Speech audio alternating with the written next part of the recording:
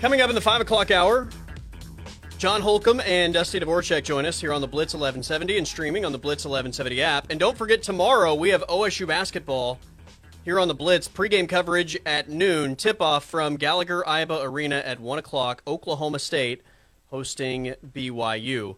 Before we talk more college hoops, I do want to mention, as Scott reminded us in the 2-minute drill of Tiger Woods' withdrawal, Dan Rappaport tweeted this just a short time ago.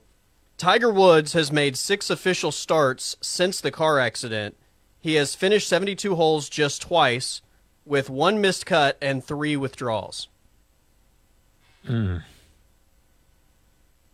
great. Not great at all. But it is at least a little bit of a, I guess, a better news situation because Sky is reporting, Sky News. You said it was an illness, Scott. They are saying that's what that the official PGA Tour release says. It was withdrew due to illness. This is stomach illness is what Sky is reporting. So the stomach bug is going around. Well, that's better than any sort of actual physical Yeah, injury. I'm with you. And I just have higher hopes this year because – and that, as incredible as that stat is that Dan Rappaport had, since the car wreck, I have higher hopes this year because he looks way better physically after having his leg operated on again this year. So I hope that his body can hold up to it, and I'm happy that it is an illness. By the way, Steve McGee is reporting live now from Indianapolis where it's just snowing like all get out downtown right now. Oh, that's brutal. Happy All-Star Weekend. Yeah, no I'm doubt. sure the NBA loves that. Yeah. Steve going to get an invite to Kenny the Jets All-Star Weekend party? I bet you some of those are fun. It's pretty legendary when you hear people talk about, that's maybe the most exclusive of all of the All-Star Weekend celebrations. Another reason why we need it in OKC.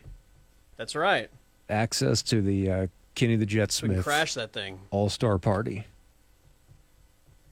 We probably wouldn't even get close to getting in, but No, not at all. we can dream, right? I would sure as hell try. Act like you've been there before. That's right. Walk You just with a purpose. Walk with a purpose. Don't make eye contact with anyone. Eyes straight ahead. Little pace in your steps. No facial expressions.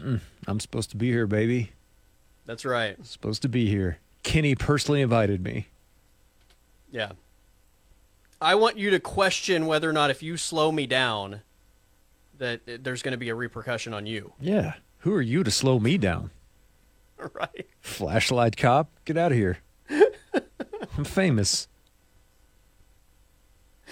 I don't even look at it as I'm famous. It's just like, maybe I'm part of the staff that has to go take care of an issue. I just want to look at him like, you're supposed to be checking on the pores, not me. That Right. type of look that you give him? Yeah. I'm here to do a job, sir. Yeah. Just like you. Exactly. Just like you. All right, college hoops. Again, Oklahoma State hoops tomorrow, noon pregame, 1 o'clock tip-off, hosting BYU. Both Oklahoma and Oklahoma State tomorrow are home underdogs. They are. And both in vastly different places right now because this is an opportunity for Oklahoma to improve their seeding line with where they're at right now in that 6 to 7 range, and this is a big potential for resume type win for Oklahoma. It's not in Fog Allen, so you might actually have a chance of winning this one. It's not 8 on 5. Yes, or maybe even more in certain instances. And for Oklahoma State, I think most of the attention for me is kind of on what Boynton said yesterday and what has come out this week in the papers and doubling down on it. And we'll get to more of that in a bit. But to me, this is a must-win game for BYU in terms of NCAA tournament in general, because this is a bad loss for BYU if they come in here and lose at Gallagher-Iba. Now, is there a chance that they could? Yeah, hell yeah, there is. But this would absolutely be in the bad loss category for BYU, who's kind of right there on the fringe right now of whether or not they're going to make the tournament. the type of school that hopes that they increase the amount of teams that are going to be in the NCAA tournament. That's where BYU is at.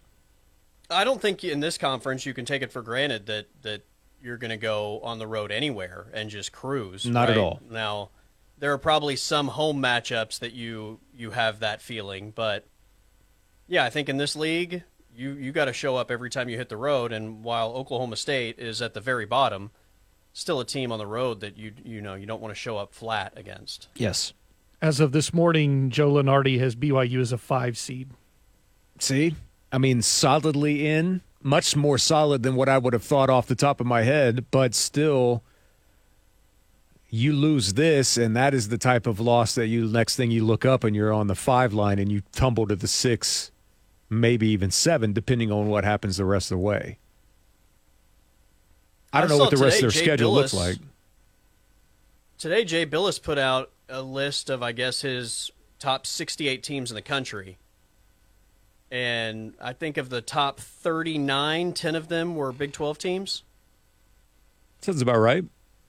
10 Big 12 teams in the top 39 in the country. I know Fran was making a big thing, Fran Fraschilla, yesterday about how, in his opinion, the Big 12 is actually in a rebuilding year. And this isn't even like the best quality of year that you can expect out of the Big 12 moving forward. Now, Arizona's moving in and some other really good schools on this, but right. he's like, you could make an argument that Kansas isn't Kansas this year. Yeah, rebuilding for them. Houston's had to kind of rebuild a little bit from where they were at in the Final Four, even though I think they've done a pretty good job of that. So even for a rebuilding year to see where they're at right now, and that's more to me of just a general statement on the overall college basketball landscape. Yeah, I kind of feel like college basketball has been in a rebuilding year for like a decade. I think this year there is such a limited number of teams that I think that you look at and you just ask yourself, do I trust them going into postseason play? Do I trust them?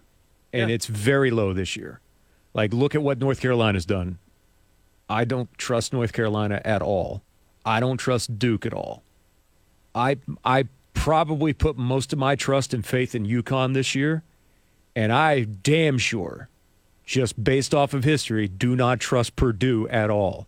They're Purdue for a reason. I don't care how much better Zach Edey is this year. Weird things happens to them in the tournament. UConn or bust. That's kind of how I feel right now. Which means that it should be one hell of an NCAA tournament, right? Typically, that tends to be the case. Actually, what that means is we'll probably get chalk. I mean, on the years where we think there's not separation, then you get chalk. And the years that you think it seems so clear-cut, you get more chaos. Mm-hmm. But, yeah, I'm curious with Mike Boynton's comments this week. Does that add any pressure to tomorrow? I mean, you're already an underdog. You're hosting a top 25 team. Like, I don't think the expectation from anyone is that you're going to win. Like, you want to show up and give your best effort at it, but I don't think anybody's holding them to the standard of you have to go beat BYU. That said, I think when you make the comments that he made this week, and again, I don't think there's anything wrong with the comments. Unfortunately, timing isn't on his side with the way that it's perceived from a lot of your fan base, but does that add anything to the pressure of the first matchup after you make comments like that? I think where most people are at now with Mike, whether it's, let's see, how can I phrase this? I want to say whether it's accurate or not, but I mean, it's upon the individual person on what you feel is truth in this moment like this. But I think the majority of people, no matter what happens, is not going to change how they view Mike, unfortunately. Right? You either like the guy and you feel like that he's doing an adequate enough job to continue on, or most people are like, all right, we're done with the Mike Boynton experience. I know he's trying to give you a peek behind the curtain of what is really going on basketball-related wise at Oklahoma State and across a lot of other programs. But this is also a case of, I just think that There's a lot of people that, quite frankly, don't want to hear the truth, and sometimes they see numbers like he talked about, not only to the world, but openly talked about yesterday, and they just say, yeah, I don't want to hear excuses. Well, that's not really excuse. It's the truth of what's going on. You have to process that information a certain way, and I just think we're, in many cases, past a point of no return with how people feel about him in general. That's probably true. I still think that the majority of fans like Mike Boynton, right? Whether they've turned on the idea of him being a good fit for this team going forward is maybe another story. Yeah, when I say I don't necessarily mean like, I can't stand that guy. I just meant like him as their head coach. Yeah. But yeah, I think that I think this year has probably swayed people to the other side, and if you've been swayed, then you're probably not being swayed back. I can't stress this enough, though. It's like Mike Boynton told you a whole hell of a lot of truth in his comments. Absolutely. And we said this yesterday. And there are people that are angry about hearing the truth. And I'm here to tell you that it doesn't matter if it's college basketball or anything else, that you can't fix what's wrong unless you address the actual problem and get to the bottom. And that has to come from a perspective of truth. And Mike Boynton is telling you the truth of what's going on within the basketball program right now. And probably the truth of what's going on in a lot of basketball programs, right? Yeah, I guarantee you. I think Oklahoma State, though, from where they're at in the conference that they're in, I mean, Mike told you the numbers. Mike told Bill Haston the numbers from the Tulsa World and then doubled down on it. Like, hey, man, there are 6 Big 12 programs that are operating above $2 million in NIL resources and 3 or 4 between $1 and $2 million. And Boynton says we're operating between $500,000 and $600,000. Now, I would also like to stress that those NIL numbers are the only ones that are reported, because you can dig through some news stories and find numbers for like programs like Kansas and what they're operating at, and that is the ones that they're willing to tell you. Like, it's probably much larger than even what's being said out loud. But there are also a lot of stories where people have blatantly lied about what the actual numbers are. Yes, there have been. But if that's what Oklahoma State's operating at, then that's a significant problem.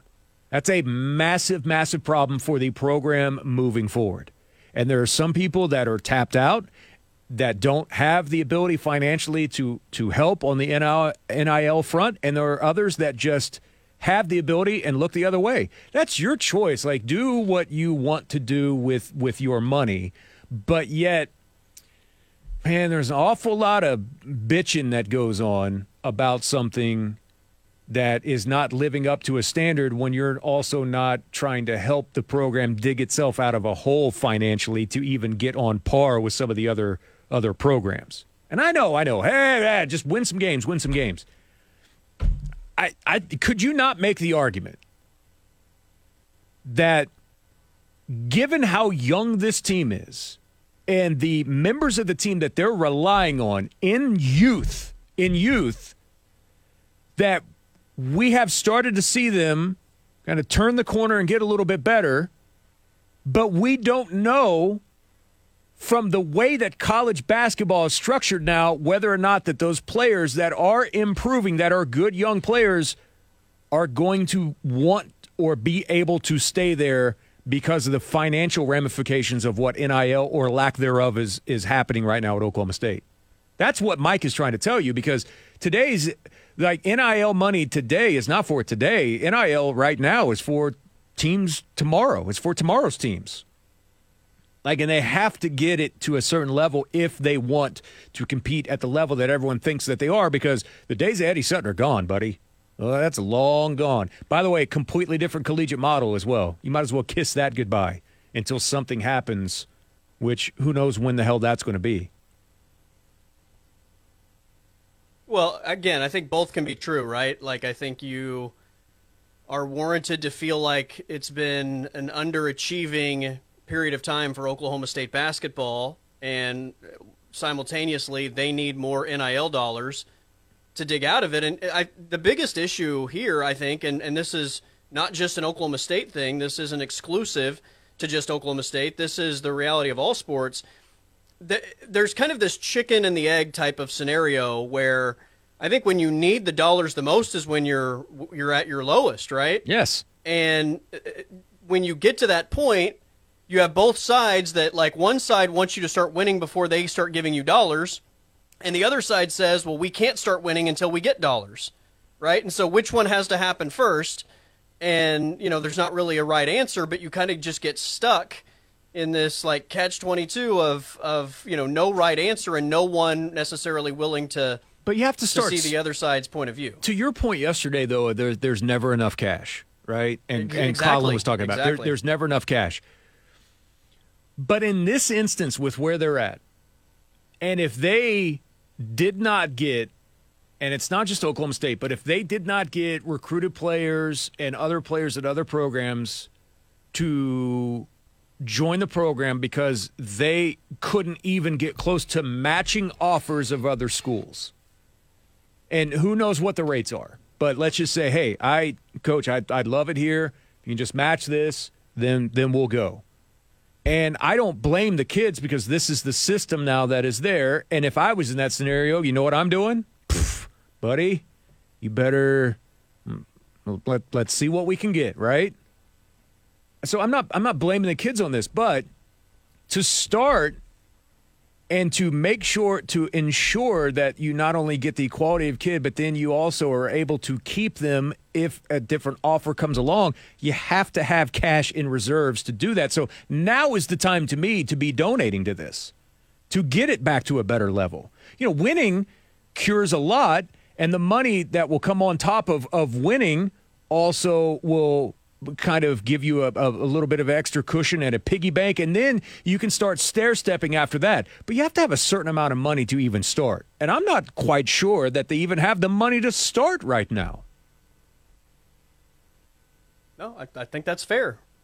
I would add, though, part of the problem is I think when NIL comes into the equation, you're at a point where you're probably getting the beginning stages of the conversation from the fan base that these teams don't seem to be improving and that the same problems seem to exist, right? So you maybe have come into NIL with a certain perception that hasn't been shaken. Well, there's a lot of hangover effect from that, too. They still lack a scholarship player, so they were missing out on that. Right. The funds haven't been there at all. They've had some injury issues, and, sometimes you're not going to hit on everyone that you bring into the program and they decide to leave. But where would this team be at right now if they didn't have a couple of the guys leave last year? That if they were returning, that didn't decide, hey, you know what? And maybe you could make an argument, maybe some of them are better off in a different place because of where they were at mentally on this. But I don't know, man. I just look at a guy like Avery Anderson, and I'm like, maybe he wanted to stay because he liked it here, and they just didn't have the type of money that even freaking TCU has from a basketball perspective. Like, that's the frustrating part. It's hard to get momentum, even if – so see if this makes sense. Have we not had the conversations about how G5 football now feels like that they are a feeder system or a feeder program to some of these bigger institutions? Could you not make this same argument that schools that are low in NIL that even get quality players in because of the work on the recruiting side, that then the next year rolls around, that they are also in a Power 5 school that is low on NIL like this can still be in the feeder program to different institutions across the country, not even in their own conference, but in all across the country, to these places that have much better collective efforts when it comes to making sure everything's on the up and up NIL-wise. Of course, yeah. Because I think that's the case, because here's the other thing, too, is as much as we want to sit here and we want to start talking about the gap between the have and have-nots or the G5 and the Power 5 schools, do you know what else is growing that doesn't get talked about enough? That is the gap in the Power 5 conferences. There are some schools that are running laps around other members of their own conference. Yeah, of course. And it doesn't get mentioned enough, and I think that is a prime example of what's happening here. And Mike Boynton's speaking his truth. Like, this is what we're dealing with right now. And he didn't shy away from them not playing better. That's the other thing, too. Right. Like, he tried. He tried to say, hey, I completely get it. But you also have to understand that it's not just as simple as saying, well, you should win more games. It's not like we're sitting here like not trying.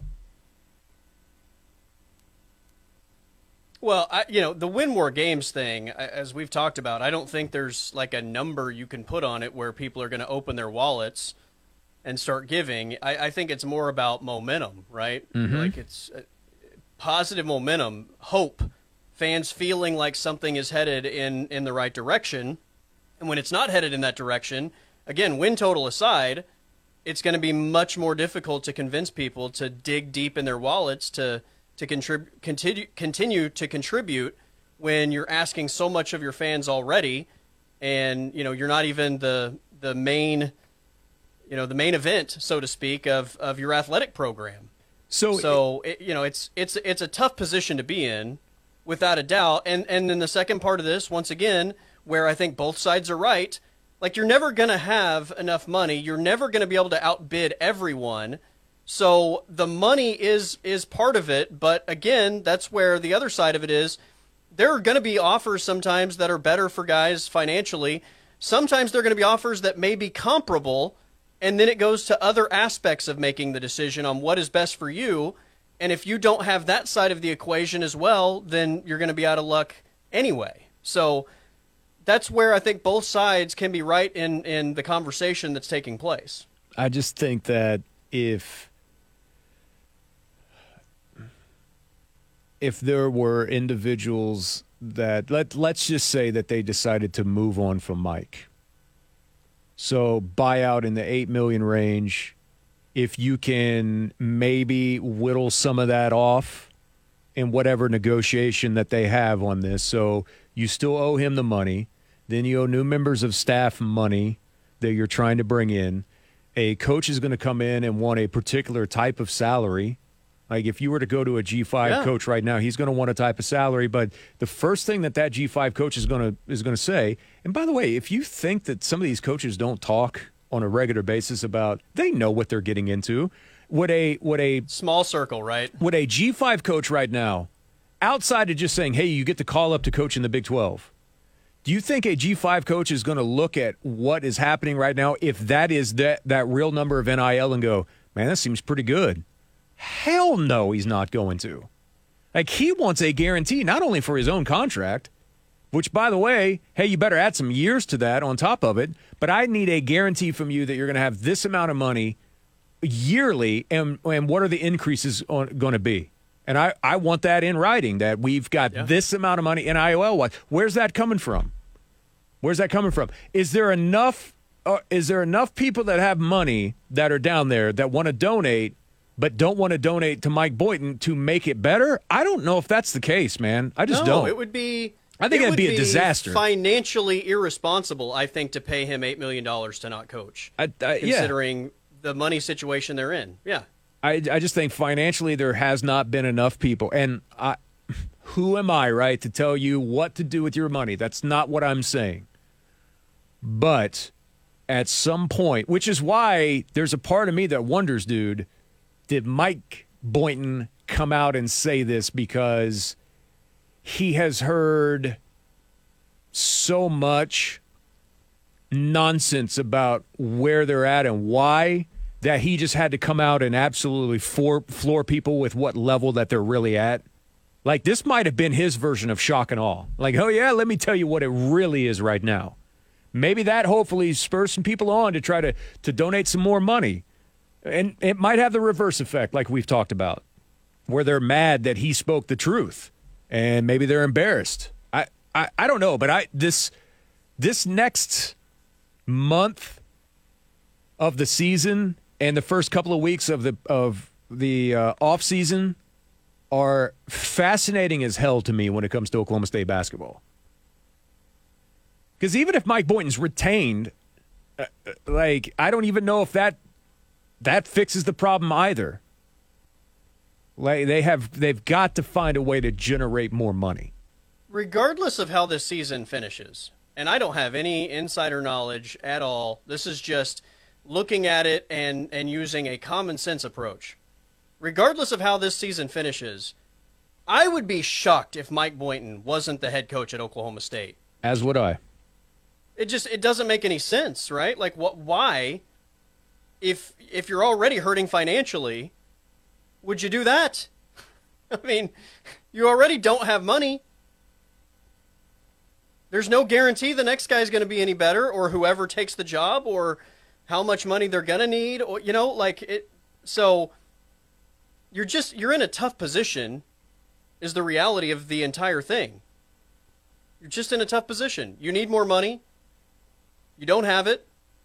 And obviously you have a bunch of fans that don't want to hear about wanting more money because you're not winning and you don't have positive momentum. Here's the interesting thing about Oklahoma State is that I don't think I'm giving away too much here, but from one of my understandings, and Scott, you might be able to help me out on this, but if you just look at the total amount of dollars that are donated to the university, like Oklahoma State, the institution, ranks pretty high in terms of the amount of donations that they get to university. But there is a significant gap between what goes to the school compared to the amount of athletic fundraising that they get. And I know that sounds weird because all of us still have an image of T-Boone in our mind about what he did in changing the game and raising the bar to a certain level. I also feel like that there's a little bit of a negative that went along with that, and the only negative that comes is as you move further and further away from the donation and further away from T-Boone Pickens passing away, it's because there are some that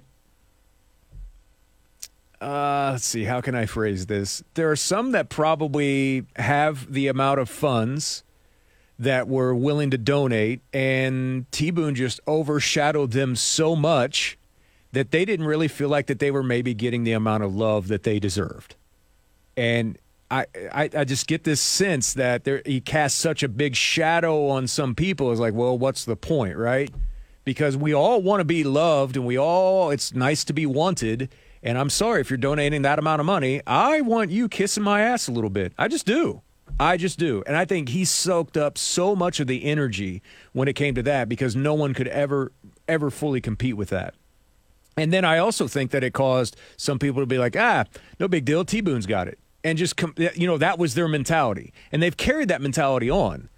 And I just think that there's a lot that's going on behind the scenes right now that needs to get figured out when it comes to NIL. Oh, and by the way, if it seems like you're just picking on Oklahoma State, well, one, it's because Mike Boynton has openly talked about this now in the public, but these are the type of conversations that are having at a ton of schools. A ton of schools. I think on top of your Boone Pickens comment, though. By the way, these happen in Norman a lot, too. Let me just stress that. Because if you think for a minute that OU is just immune to this, you are out of your mind. Out of your mind.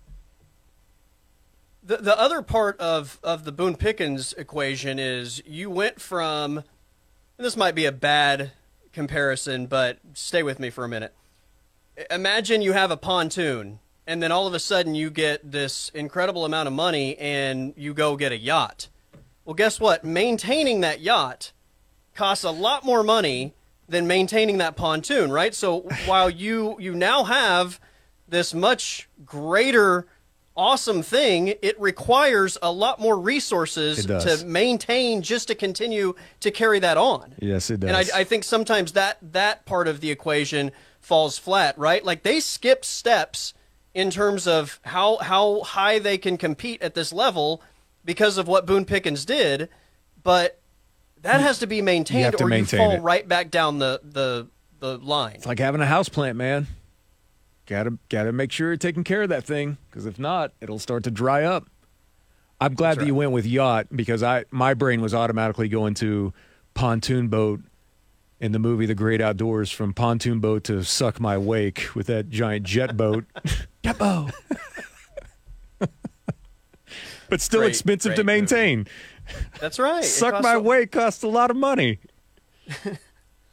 Costs a lot more in gas and taking care of it. And, yeah. So you now have this thing that's way better, but it requires more of everyone. It does.